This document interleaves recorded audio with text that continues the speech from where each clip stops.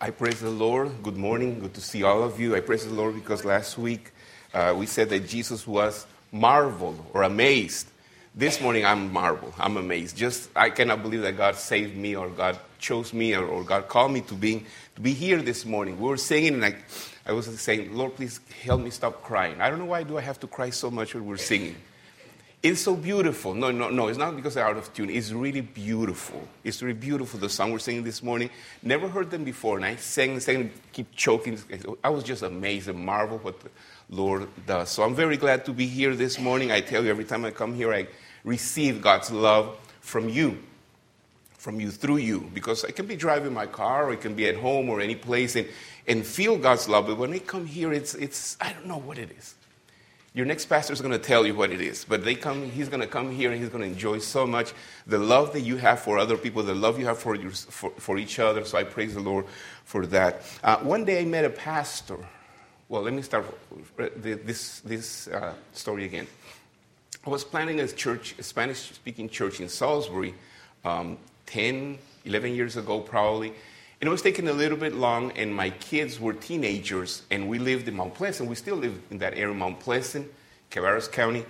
And they went to school there. And my son, David, who was 16, 17, was invited by a friend to go to a church in Mount Pleasant, First Baptist Mount Pleasant. And he started attending with a youth group there and having nice time there. And he was going to church with us, but during the weeks he went to his friend because he goes to that school, so to that area. And I was able to meet the pastor that they had there, the senior pastor. He drove all the way to camp, the beach. I can't remember what the camp, the beach, and took the youth and everything. My son was very involved. He loved the pastor very much. Something happened. My son stopped going to that church, to that youth group. But I remember as I was praying one day, my office in Salisbury, being the director of missions there, the Lord told me to pray for this pastor. Pray for him. And I had the urge for 2 or 3 days to call him.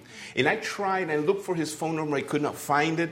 I called different places, and everything that I called, they stopped me. It was Easter, then Easter went by. I said, why do I need? I drove by, I didn't see him. It was a different situation. Finally, I got a hold of him.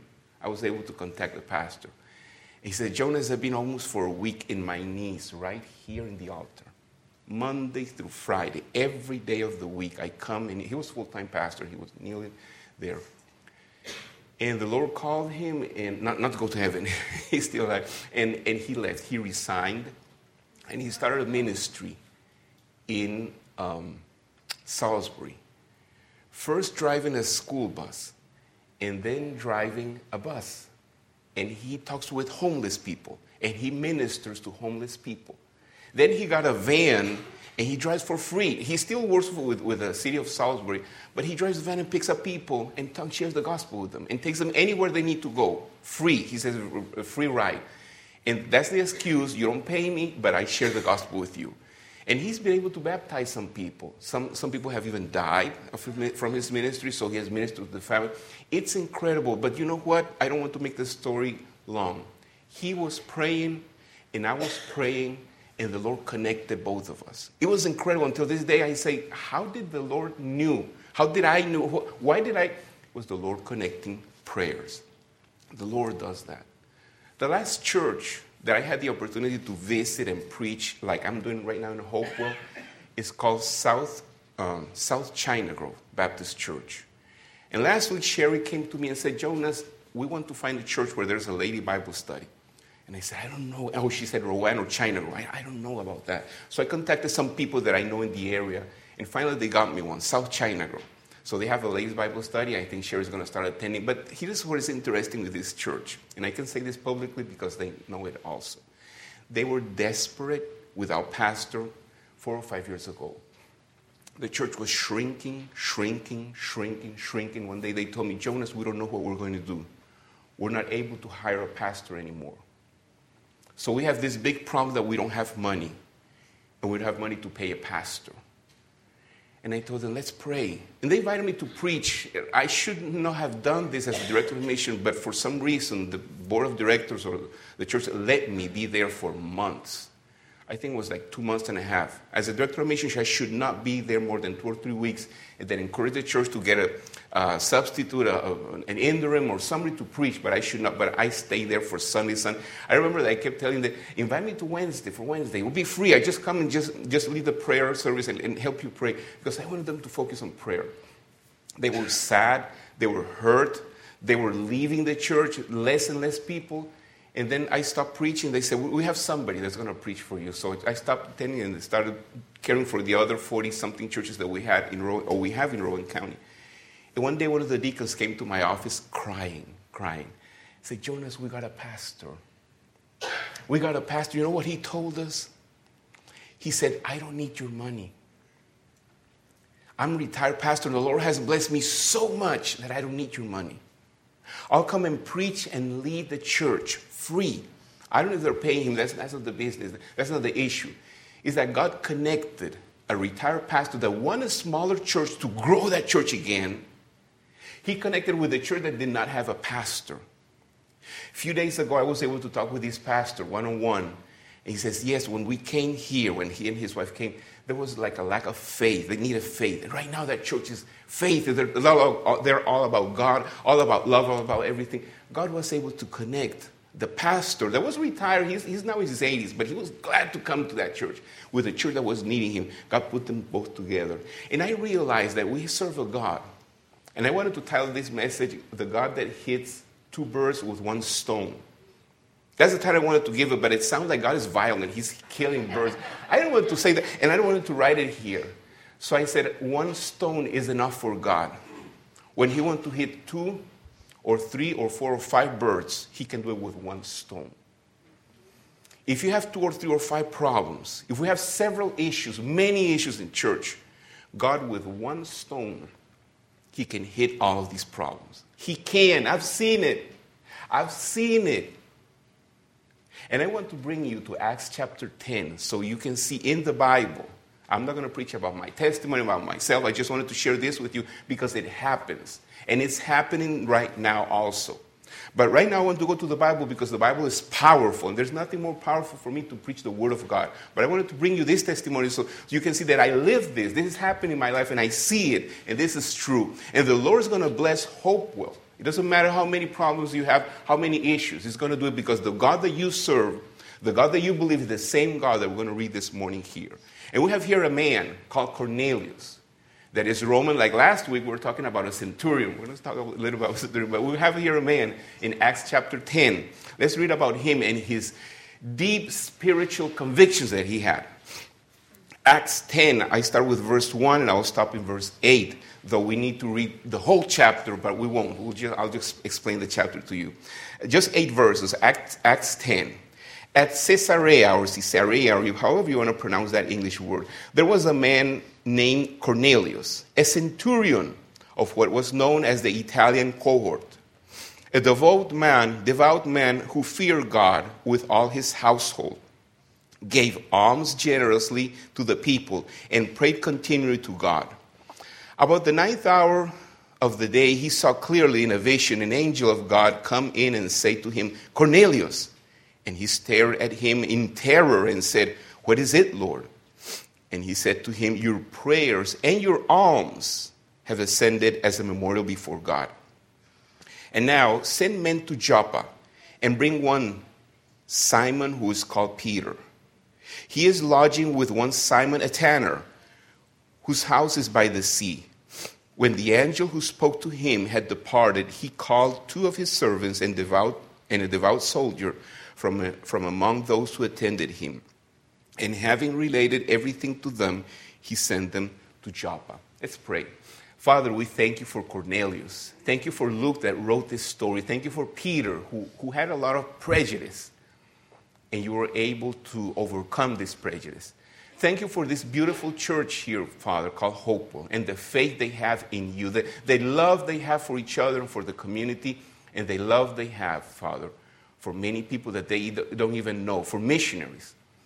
Father, I pray for the pastor, for the leader, for the family you're going to bring here. I don't know who they are. I don't know where they are, but I know something, Lord, that you're able to use just one stone, just one, Father, and you're going to solve everything. You're going to lead them, not solve everything. Maybe I'm exaggerating with this, but you're going to lead them towards you, closer to you, Father. So we fall in love with you every day, and we do what you want us to do. Father, we praise you in the name of Jesus. Amen. The passage that I just read talks about a man called Cornelius. Nothing to do with corn flakes, no. Corn came later, okay? Corn was found in Mexico, that's what I heard. So we're in the first century. But this guy is called Cornelius, and he's a centurion. And I said something last week that is wrong. I need to pick up my words. And I said the centurion had 100 people, and that's where we get the word century. In Spanish was cien. No, sorry. But Romans are very superstitious. They never liked even 100 numbers, never. So a centurion, instead of having 100, they had 80 or 85 or 93 or 105, but never 100. They were very, very superstitious. This man had to overcome so many superstitions as a Roman soldier to believe in the God that you believe. I hope you don't have these superstitions. I made a list of them. I hope you can giggle or you can have fun of what they believe. Let me tell you, for example, that they believe in many things that they could not logically explain. For example, if you have a runny nose, like this guy here, or you got the hiccups, the best known cure was to kiss a female mule in the nostrils. Yup. I prefer the runny nose. By the way, when I came to America, I learned that in my country, for example, do this is fine, but do and clean is ugly. That's bad manners. They told me that here is the opposite. Here you better clean your nose and don't come here like I am. Don't do that. That is bad manners. That's what I heard. I don't know if it's different or not. But for the Romans, to get rid of it, it's very easy. Find a female mule and right here in the nostril, give her a kiss. It had to be female. Superstitious, okay? Don't follow this. This is not the Bible. Please, I'm preaching, but this is not the Bible. Don't think, the pastor said, no. This is what the Romans believed. This is what Cornelius believed. It was also believed that some people were capable of hurting others just by looking at them. Such superstition was called evil eye, very common in Spanish-speaking countries. And the ladies, the moms, put a little red thing on the baby. So when you look at the baby, you say, how cute your baby. You don't bring evil eye and the baby gets sick. Because that's a superstition. People believe that. I don't know if you ever heard that, evil eye. The person looks at the baby or looks at your house or looks at your car and has an accident. Superstition. You put something red and that kind of, maybe following Rahab, I don't know, superstition. I don't believe those things. I don't believe those things. Maybe you do, but I don't believe. I hope you believe in God, in the Bible. Romans believe that seeing an owl, you know what an owl is? Okay. Symbolize a bad omen. Smelling the cyclamen flower was supposed to prevent evil charm. And the bees, in turn, were considered to be messengers of the gods, were to bring good luck. So have bees and it's good luck. So be careful so they don't sting you. Moreover, it was a superstition in Rome that if you were talking about a wound or an ulcer, you should not touch the right place, either on yourself or on others, so as not to incur this suffering. Oh, you know what Miss so-and-so had? Let me tell you. She had this problem right here. Don't touch me, don't touch me.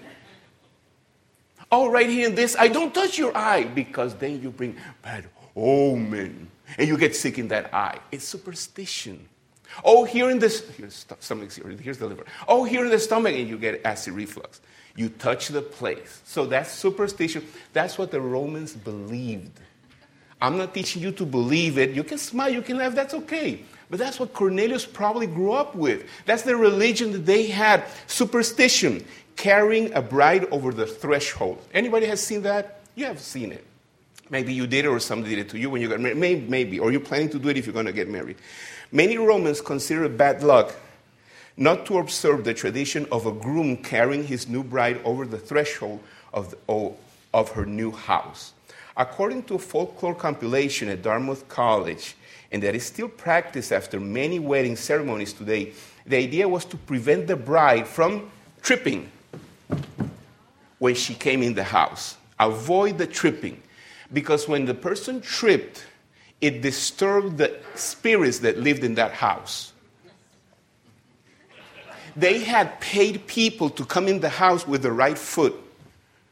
And then they enter behind them. They pay them, come in the house. So they will not distractedly do this and get in the house with the left foot. No, because that will get the evil spirits or the spirits angry. You always went in with the right foot.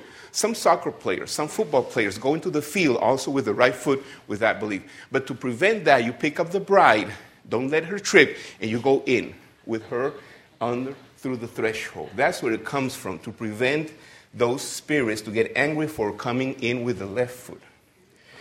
Oh, there's so many here. I think I could be just about the interesting thing about the chickens.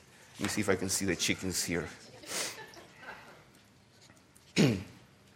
One is here about the weddings. You don't get married in the month of May because May, with the blooming flowers and pleasant weather, might seem an ideal time for nuptials. However, for the Romans, the month carried a somber undertone. May was dedicated to the dead and was a host of a festival of Lemuria, a time when malevolent spirits or the deceased were believed to roam the earth. A sneeze, here's something interesting. The sneeze could be a disaster. To the Romans, a sneeze was not just only simple expulsion of air, but a potential sign of the gods. Depending on the context, a sneeze could be interpreted as an omen, either good or bad. The direction that you sneeze, I was translating. Depending if you sneeze to the left or to the right, that had a crucial play. A sneeze to the right was considered favorable and a possible indication of approval or positive reinforcement from the gods. Conversely, a sneeze to the left was viewed with suspicion and was often taken as a warning or a sign of impending misfortune. They believed that when you sneezed, something was coming out, probably the spirit. And people said salve or salud. Salud means health. In Spanish, when a person sneezes, we say salud. It's a tradition. Here in English, you say bless you. So your spirit goes back and stays in, right? You're trying to stop something from getting out, so bless you. I've heard people say Jesus or something like that. So it's kind of like giving a blessing to help that person. If you see an owl panic, the nocturnal call of the owl echoing through the stillness of the night was long been a source of fascination and fear in various cultures. For the ancient Romans, the owl was a harbinger of doom. The hoot of an owl was believed to foretell death or disaster, making it one of the most dreaded sounds in the Roman world. This belief was so deeply ingrained that the mere sighting of an owl within the city's boundary was cause for alarm. An owl, everybody run, we have to do something, cover, paint, or jump, or swim, or dance, do something because they're owls. Owls, their piercing eyes and silent flight were seen as creatures with access to hidden knowledge and secrets. Their association with the night, a time when the veil between the living and the dead was believed to be thin, further cemented their reputation as messengers to the underworld. Don't whistle in my house. The whistling was also bad luck.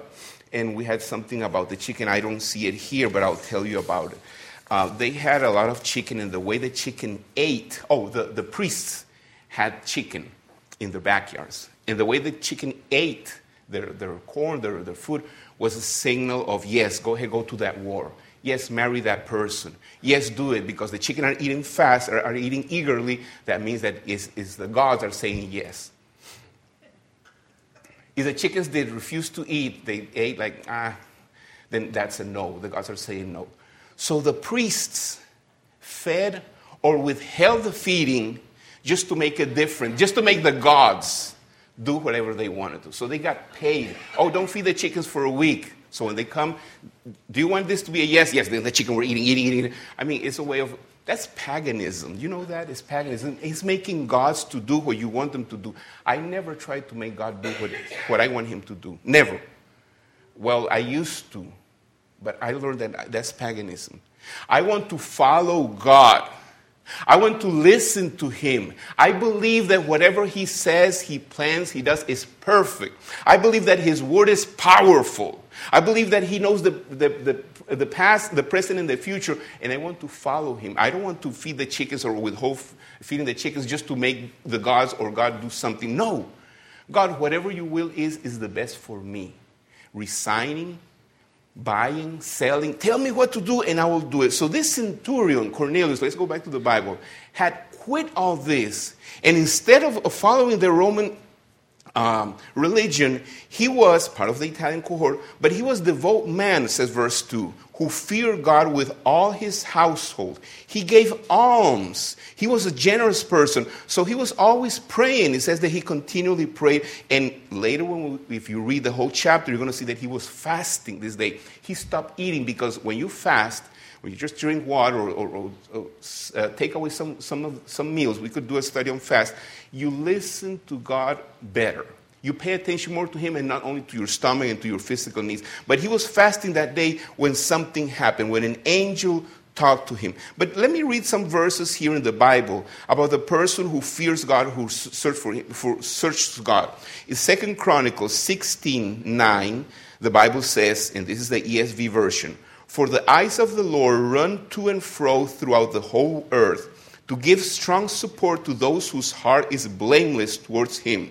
I copied this in several versions so you can get a clear idea of what this word says in 2 Chronicles. This is a seer who said this to a king who had done something wrong in 2 Chronicles. We'll not go through that story, but let me go to different versions. Like the HCSB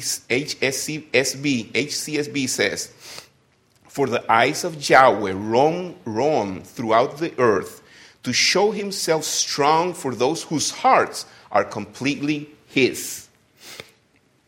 King James Version 21, "For the eyes of the Lord run to and fro throughout the whole earth to show himself strong and on behalf to those whose heart is perfect toward him." I think you're getting the picture. I have two more. "The Lord is constantly watching everyone, and he gives strength to those who faithfully obey him." That's the CEV. And finally, the EC English, one of my favorites. "The Lord carefully watches over the whole earth. If people serve him faithfully, he makes them strong." That is 2 Chronicles 16:9. What that verse is telling us, it doesn't matter what version it is that God is constantly looking through the earth if there is somebody who fears him, who loves him. And God here found a guy called Cornelius. And God could have said to him, "Accept Jesus, repent from your sin," or even easier, send an angel to share the gospel with him. But God will not do that. God will not send Mary or any of the apostles and come, or Elijah or Moses, and come and share the gospel with your neighbor, with your friend or relative that is walking away from God. He will not do that. He will use another Christian. He will use another person that has accepted Jesus. He will use another sinner that has been rescued from sin and is now living a Christian life, and take him to Cornelius. So Cornelius is a devout man who gives alms, who loves the Lord. He fears God, and that's the reason why the angel of the Lord is after him. Psalm 34:7 says, "The angel of the Lord encamps around those who fear him and delivers them." And Psalm 41:1-2 says, "Blessed is the one who considers the poor." Oh, here's something interesting, because he gave alms. He didn't know what he was doing, but he gave money to the needy people. Or maybe he helped not only build the synagogue, maybe he gave clothes, or he fulfilled the needs of poor people. The Bible in Psalm 41:1-2 says, "Blessed is the one who considers the poor. In the day of trouble, the Lord delivers him. The Lord protects him and keeps him alive. He is called blessed in the land. You do not give him up to the will of his enemies." How interesting is that God is looking for these people, but God will not send an angel to talk with him, because the message is very clear. He said, "Go to the city of Joppa, and there is a guy called Simon Peter. Go tell him to come and talk with you." God will send an angel, but will connect both you and him. But God will not send an angel to share the gospel. Angels do not share the gospel. Angels are not allowed to talk about Jesus here on earth. There is a verse that many have interpreted, and this is in 1 Peter 1:12. 1 Peter 1:12. So you can pray all you want, but God is going to send a person to talk with that person. God is going to send a circumstance, a situation for that person who's walking away from the Lord. Maybe it's a relative of yours. Maybe it's your wife. Maybe it's your husband. Maybe it's one of your children. Maybe it's one of your parents, one of your siblings. But God is going to send a person to talk with that person. Let me show you. 1 Peter 1:12. "It was revealed to them," and this is about the prophets. You can read 1 Peter 1:12. "It was revealed to them that they were serving not themselves, but you." The prophets were not serving themselves, but serving you. "In the things that have now been announced to you through those who preach the good news to you by the Holy Spirit sent from heaven. Things into which angels long to look." The angels wonder what it is to share the gospel with another person because they are not allowed to do it. The angel told Cornelius, send somebody to go get Peter and bring him here. Even more, God is preparing a vision for Peter. If you keep reading Acts 10, you're going to find that Peter is in another town. It's around 3 p.m. and he's hungry. He hasn't eaten lunch yet. And they're preparing the meal, and all of a sudden he falls into something called like an ecstasy. And the Lord brings him something from heaven, like a big, big handkerchief with a lot of animals. And there's a voice from heaven that says, Simon Peter, kill and eat. But there are all kinds of animals. Opossum, chicken, whales, all kinds of animals. He said, Lord, I cannot eat dirty things. I cannot eat common things. I only eat the diet that you gave us in the Old Testament. And here's another, second time, the same handkerchief, the same piece of cloth comes, and all the animals, Simon Peter, kill and eat. And he says, no, Lord, I cannot do this. And the third time, the Lord says, what I have sanctified, what I have purified, what I have separated from evil, do not you call common, Simon Peter. And then the handkerchief went back, and Simon Peter was puzzled. He was confused. He said, what does this mean? What does this mean? And downstairs, somebody knocks the door. And they come and say, Simon Peter, and they start asking about him. They want to go, and he says, yes, I will go. And then when the next day, when Simon Peter talks with Cornelius, Cornelius comes running, and he starts worshiping Simon. And Simon Peter says, no, I'm a man like you, stand up. And they both start sharing what has happened. You know what? Both were praying. Both were praying. Cornelius was praying. Simon Peter was praying. God had to solve an issue in Simon Peter's life.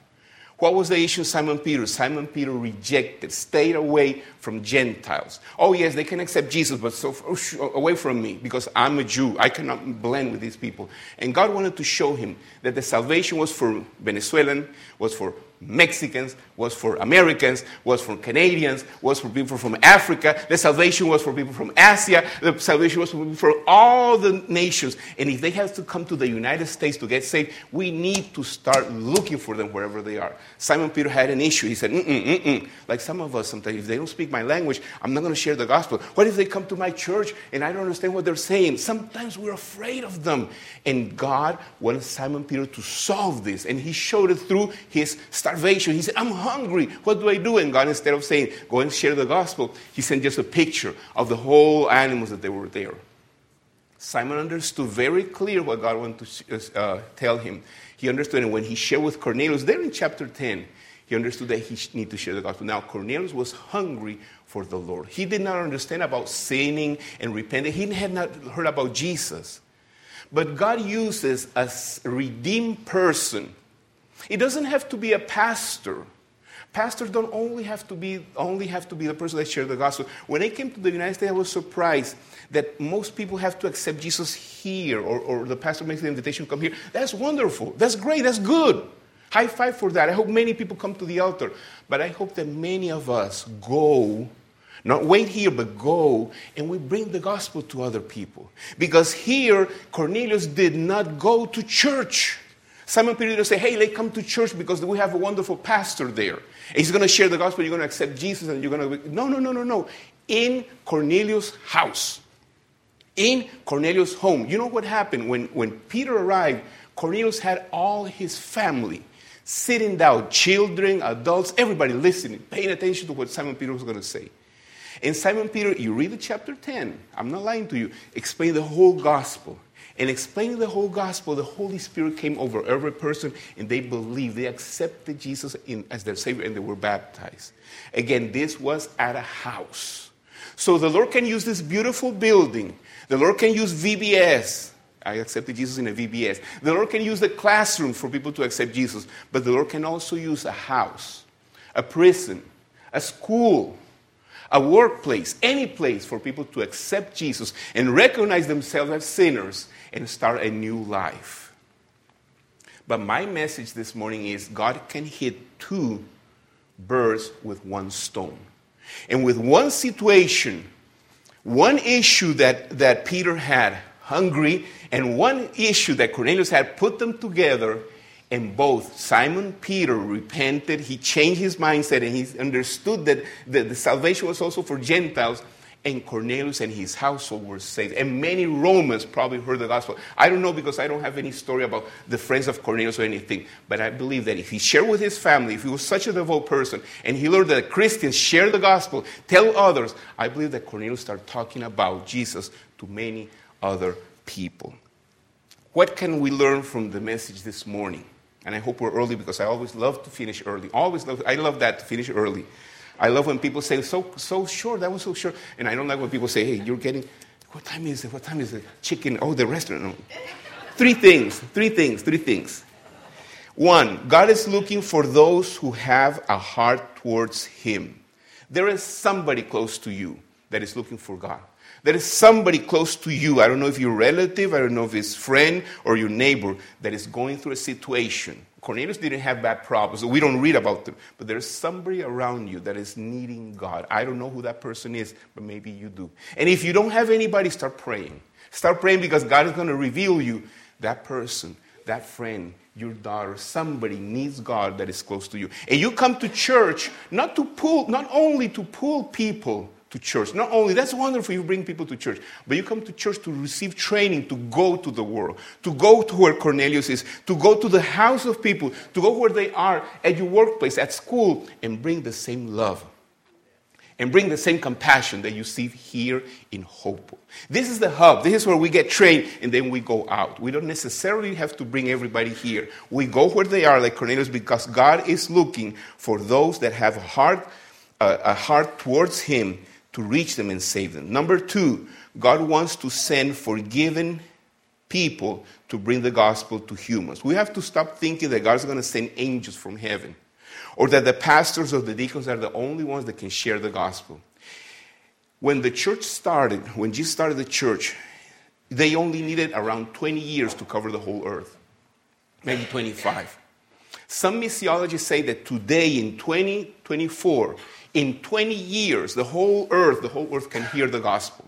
Hear about it, respond, accept, or reject, but in 20 years we can do it. If every Christian will be sharing the gospel in 20 years, everybody in the world would have heard the gospel. Now tell me something. According to Matthew 24:14, what will happen the day or the minute that every person, every tribe, every tongue, every language has heard and can respond to the gospel? What will happen? What will happen? Who will come? Who will come? Jesus will come. And we think that he will come whenever he wants to come. He wants to come soon. But we have not done our part. We're waiting for the pastor to do it. We're waiting for the Sunday school teacher, for the chairman. We're waiting for the evangelism committee to do it. We're waiting for the radio station. God is waiting for each one of us to bring the gospel, to bring God's love to a person needed. 20 years. In 20 years, this could happen. That's the reason Jesus said it will not pass one generation, because in 20 years, but God is waiting. God is waiting. Let me tell you something. God has given us the easy part. You know what was difficult? You know what was difficult? To put nails here. You know what was difficult? Not to sin and let others mock you and spit you. That was difficult. God does not give that to me. You know what he gave me? Pray. Witness. Go. Speak. Oh, they mock you. Oh, that's no.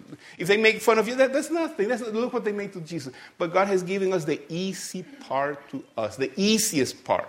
He chose to suffer. He chose to go to the cross. First of all, before doing that, he chose to take a human body. Yes, to take a human body. It's like you want to go deep into the sea. You have to put on those things, like a scuba diving, put that and walk down there to go and meet the fish. That's difficult because it restrains you. God restrained himself through Jesus to come here to love us. That was difficult. And then doing all that, he was hungry. He was sleepy. He was thirsty. They made fun of him. All that was difficult because he's God. And because he can do everything, when he's restrained, it's difficult. For us, it's the easy part. Pray. Give, go. That's easy. Plus, he has said he will always be with us. Always. Until the end of the century, until the end of this era, he will be with us. And number 3, God uses the same stone for 2 or more birds or 2 more targets. Let's take the birds out, but let's say targets. God uses the same stone for 2 or more targets. That's the God that we love. That's the God that I serve. I love to serve this God because he makes things so easy for us. We don't have to get busy in the work that he has assigned us. But I promise you, it was easy for Simon Peter to go and tell what he has seen in Jesus, what he has lived, the miracles, very, very easy because Jesus did it all. He made it all. All Simon Peter had to do was be faithful and go. My question for you today, are you willing to do your part? Are you willing to be Simon Peter? Or are you going to say, no, I'm too old. I'm too young. I'm too sick. I'm too busy. I have many things to do. As you go, you don't have to be a professional missionary. As you go, will you bring Jesus to other people? Will you bring his love? Will you share the love of Jesus with others? Will you love others like Jesus loved you? I always am surprised how God marvels me, how he amazes me, how he called this pastor from one church and brought him, and now he's serving the poorest people in Rowan County, driving them for free or driving them in a bus. God connects people that are praying. My second question is our church praying? How are we praying for our new pastor, for our next pastor? Now, let me ask you something. Do you think God knows the name of that pastor? Yes. He doesn't want to tell us yet. If you have told us, we know it, we bring him, right? Maybe this is a time of revival for the church. For 30-something years, you had a wonderful pastor. And this is good. This is good to have a good pastor. The issue is that we don't learn how to find a pastor when we have a pastor for how many years? 30-something? Good. That's wonderful. But we have a pastor for so long, we don't know. And that is good. I'm not saying, shame on us. We should have been changing pastor every 2 years so we know how to find him. No. We want a pastor who will stay here for 20-something years, 30 years. We want a marriage, not a blind date. When you bring a pastor, you want a marriage. You want him to retire from this church, and I pray for that your next pastor will live here for so many years that he will retire from this place, that his children will marry people here in this area, and he wants to stay even after retire. He'll be here because this church is so loving that he will stay here, and not just only a person will stay here a year and then bring another pastor and then another year, another pastor, another year because nobody likes the place, etc. You know what happens, and this is getting me aside of the sermon, but this is just a word of wisdom for you. You know what happens when a church changes pastor every year, every 2 years? You know what happens? The third or fourth pastor's wife does not want to come. The what? That church has changed pastor every 2 years. I'm not going there. There's something wrong with that church. But when you have a church that had 30 or 20 or a number of years with one pastor, hey, that must be a loving church. That might be a place where we want to go and live. That might be a loving community. So you want one pastor to be here for many years. Anybody say amen? Amen. Me too. I believe that's what God wants. I believe that this is a time of revival for this church, of unity, more than anything. You don't pick up resumes and say, this one, yes, this one, no. We don't do that. If I bring here 15 resumes, we got 15 different pastors. Because everybody, I like this one, I like this one, I like this. No. We pray until we become one. And then I can pick any resume. You say, no, that's not the one. Because we've been praying, we all love each other, we know what God wants. We pray, and this is, no, that's not the one. We pray, and that might be, and then we get 2 or 3. That makes things easier for everybody, but we need to, the price that we pay is prayer. We humble ourselves. The church unites in prayer when we don't have a pastor. Let me tell you, when I was 15 years old, 14, maybe 13, the pastor in our church resigned, and I learned how to preach. Scared. I spent about 15 years because there was no pastor. So when there's no pastor, I don't know, but I think good things happen, right? It brings up preachers from Venezuela. That was when I was 15 years old. And I had to become a pastor. There was no organist. And I became an organist because there was nobody to play the organ. And I became an organist. So when you don't have a pastor, the Lord is blessing. And the blessing for this church is unity, but it has to be through prayer. We don't go in other and say, this is the pastor that I want. I want this pastor. This is the one I want. I like this one. I'm going to leave because you didn't choose the pastor that I wanted. I don't like that pastor that you chose. We are united because we have been praying for a year. We recommend that a church prays a year. Maybe you get an interim, so you don't have to be different preachers here, etc. And he spends time visiting in the office, and all the pastors do. But it would be wonderful if the church has an interim for a year, and you devout to pray. And this interim is not promoting himself. Listen, this interim does not come and say, hey, I can be your next pastor. Hey, vote for me because I might be the candidate. This is not a beauty contest, I promise you. This is a marriage. And to get married, you examine, you pray, you wait, and you listen to God. I have another story, a bad story, of a pastor that came to a church, to a small church in Rowan County, promoting himself. He was not really a pastor. He came to the church, and everybody fell in love because he was shaking hands and everything. I think God is still calling me to be a pastor here. I think God is calling me to be a pastor here. And the church dismantled the whole committee and said, no, he's the pastor. He lasted 2 months, and he left. He was not a pastor. He was just only a good man who shook hands, but they didn't pray. So we need to devote time in prayer. Not the committee alone, the whole church. Let's go back to my sermon, I'm going to finish. God can use any circumstance, 2 or 3 problems to solve it. Let's pray. Let's pray. Father in heaven, I thank you because we have time this morning, and I thank you because your word is powerful. I thank you because Cornelius was called. I thank you for his heart, Father.